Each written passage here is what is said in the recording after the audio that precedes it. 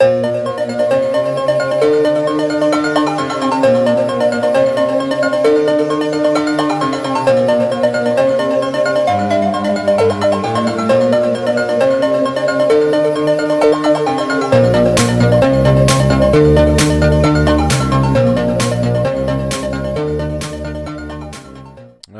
Sunday, which can only mean one thing. Yet again, it is another Silver Screen Monday here on Eddie's 366 Movies in 366 Days Challenge. I want to welcome all of you. I am your host, Eddie, and I'm here to take you on a journey all the way back to 1939. That's right, the classic heydays of Hollywood when talkies were now a thing in Hollywood. That's right, no more silent films. And we've got one for you guys that is pretty good. I think so, at least. And it stars a legend. That's right. We are talking about Dr. X.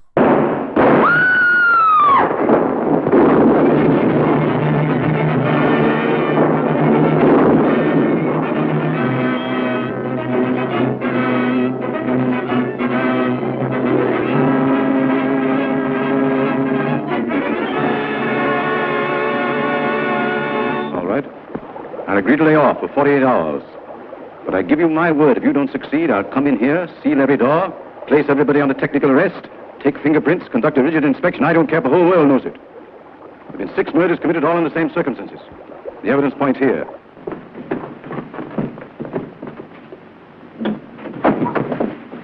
Another one! If you only knew the things that have happened. Are you worried about your father? Yes, I am. Terribly. Oh, the only thing I'm concerned about is your safety. Say, what's the matter with you? What's the matter with me? Nothing at all. Only all last night I lay down with a bunch of stiffs. Look, a lot of goofy guys, let a dame poke a gun in my stomach, and then I take a trick cigar from a dumb policeman. It is my theory that one of us in the past, from dire necessity, was driven to cannibalism. The memory of that act was hammered like a nail to the mind of that man. Shrewd and brilliant. He could conceal his madness from the human eye, even from himself, but he can't conceal it from the eyes of the radio sensitivity.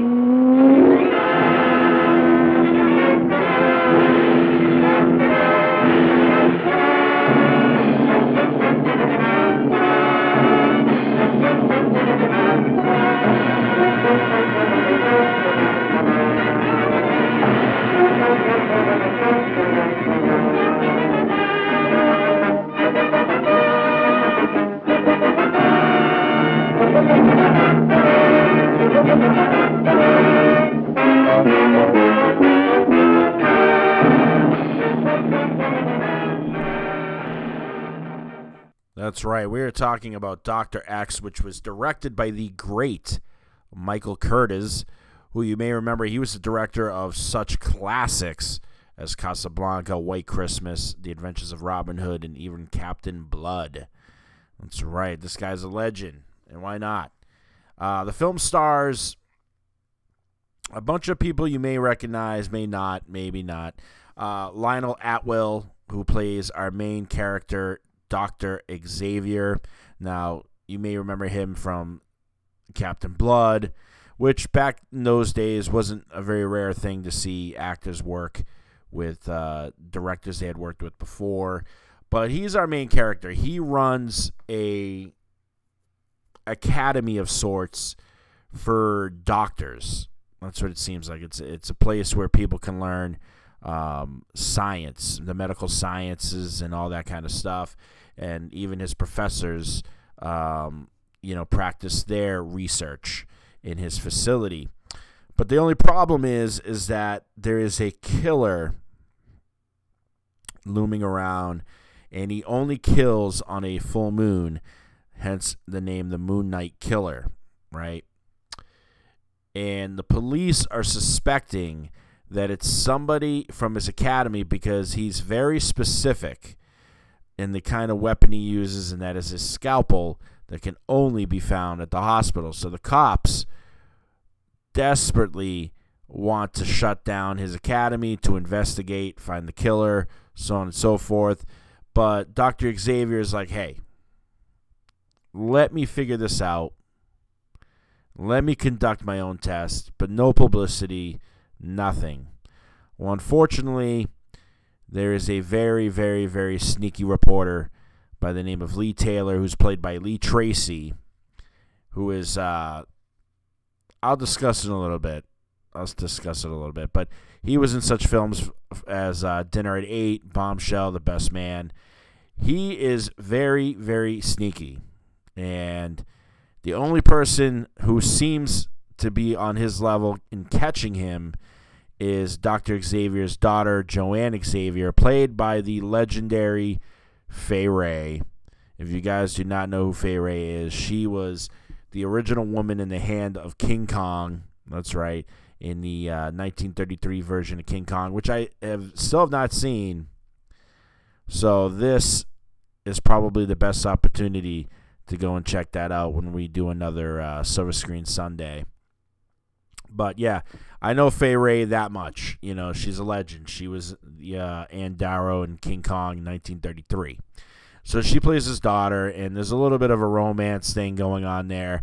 But nonetheless, you know, the doctor brings all of his guys after it had been leaked that there was an internal investigation going on. He decides to move all the doctors that were still at the facility to this place where he can conduct what he claims will be a investigation to try to invoke the emotions, right, in somebody to test to see who the killer actually is. And very interesting. So the film also stars Preston Foster as Dr. Wells, John Ray as Dr. Haynes, Harry Beresford as Dr. Duke, Arthur Edmund Caraway as Dr. Rowitz, Leela Bennett as Mammy, I think it's Mammy is her name.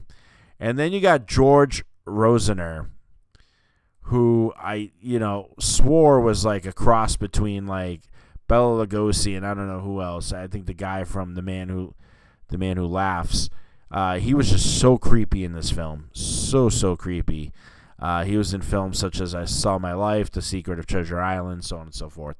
So, the film, I gotta say, out of everybody in this movie, I gotta give credit to Lee Tracy. Because Lee Tracy is such a classic character from those times. Very slapstick comedy mixed with like very witty comedy mixed with just total body comedy. I mean, the guy did it all in this film, and he was definitely my MVP of this film. He kept the film going because he's trying to investigate himself, but he's also kind of a scaredy cat at the same time. As you'll see several occasions in the film, when he's in the room with all these skeletons, it's a very, very funny interaction. Even his interactions with Fay Wray's character, Joanne Xavier, seemed very authentic in a way. He kind of becomes not a bumbling idiot, but kind of like a guy who just sees the most beautiful woman in the world and has no idea what to say, so he just verbally spits out, verbal diarrhea, and they think it's cute enough because they're like, "Oh, look at this buffoon." You know what I mean? He's like, "Hey, I tell you, you see, I won't tell on your daddy, you see. Just go to the beach with me. Yeah, we'll take a soak in the ocean. Come on. How about breakfast at 10 or 9? That's my style." Yeah, so I had a lot of fun watching this. I think this was probably one of the more enjoyable ones out of the Silver Screen Sunday films that I've watched, that I was like, I actually like this. And for the amount of resources they had, I want to say back in 1939, I think the killer does a pretty good job. You end up, spoiler alert, don't want to spoil it for you, but it's one of the doctors for sure, and it's a doctor they don't suspect. Isn't that how it always is? This guy pretends like, he doesn't pretend, he actually doesn't have an arm. He's missing a hand, actually, I should say. He's missing a hand. So it's like, automatically that guy could never do it. The fuck are you talking about? He could never be the so-and-so person. And it just happens that it is him. And he does this whole thing with synthetic flesh, and it just looks like a bunch of clay and crap that he just puts all over himself, and he creates like this mask of sorts. It was pretty good. And then he did this experiment. He was killing these people basically as an experiment, you know what I mean, to try to create synthetic flesh. And he succeeded. He gave himself a hand that actually kind of worked. So, you can't fault the guy. But, I mean, it just looks like he's dumping crap all over himself, the whole entire time. I definitely loved the writing in this film. I thought it was really good. The whole time you're wondering to yourself, could it be Dr. Xavier? Because, I mean, the synopsis kind of made me think that his daughter was suspecting that it could be him. But it's the total opposite when you watch the film. But I wondered, I'm like, who could it be? You know what I mean? Is it yeah, I mean, I don't know if he's paraplegic, but the guy in the wheelchair? I mean, I don't know, man. How does he get around? Unless he's fooling and he can all of a sudden stand up for once. Or could it be any of the other guys? There was a guy that spent time with cannibals and stuff like that. So, very good writing. I really enjoyed it. I think the acting was just phenomenal all the way through. I think every person did exactly what they were supposed to do and acted exactly the way they were supposed to a T. They had their character down to a T. You know what I mean? Especially the one that played Mammy, I think is her name. Very... you can tell that she's a maid. I don't know if she's a maid or a servant for the family, for Dr. Xavier and Joanne, but she played the underclass tones very, very well, almost like an uneducated kind of thing versus the educated, because I think that's a kind of a big battle in this too. The police obviously not as educated as as the doctors, but yet the doctors want to control their own society to kind of keep it. I don't know. It's strange.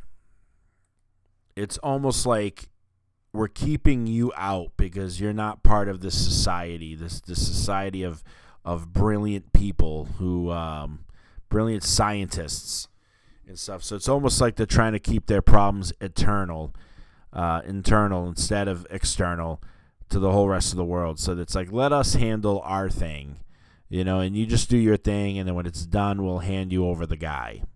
Basically, that's what it's like. So there's a lot of those issues going on. Again, love the sets too.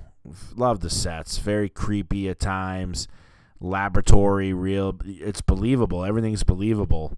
And, the other reason I named Lee Tracy as my MVP of this film is because I think without him, the film just would have collapsed, right? It just would have been this really boring,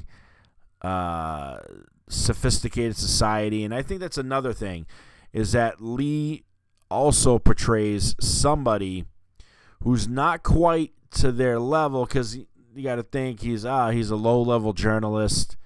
He's not part of us. You know what I mean? Even though he could be educated as well. He could have been educated to be a journalist. You know what I mean? But you see the class clashing, but he's able to infiltrate it. Especially when he falls in love with Joanne Xavier. So really cool undertones in there. That's going to do it for me. I'm giving the film an A-. I enjoyed it. And the reason it gets an A- is because, again, without Lee Tracy, I don't think this movie would have survived. And he brought his A game. He brought his A game, and that's what brought it to an A-. So check it out. It's on Amazon Prime. You might have to pay for it, because I paid for it to rent. So just be able to watch it. But, yeah, that's going to do it for me. See you guys tomorrow.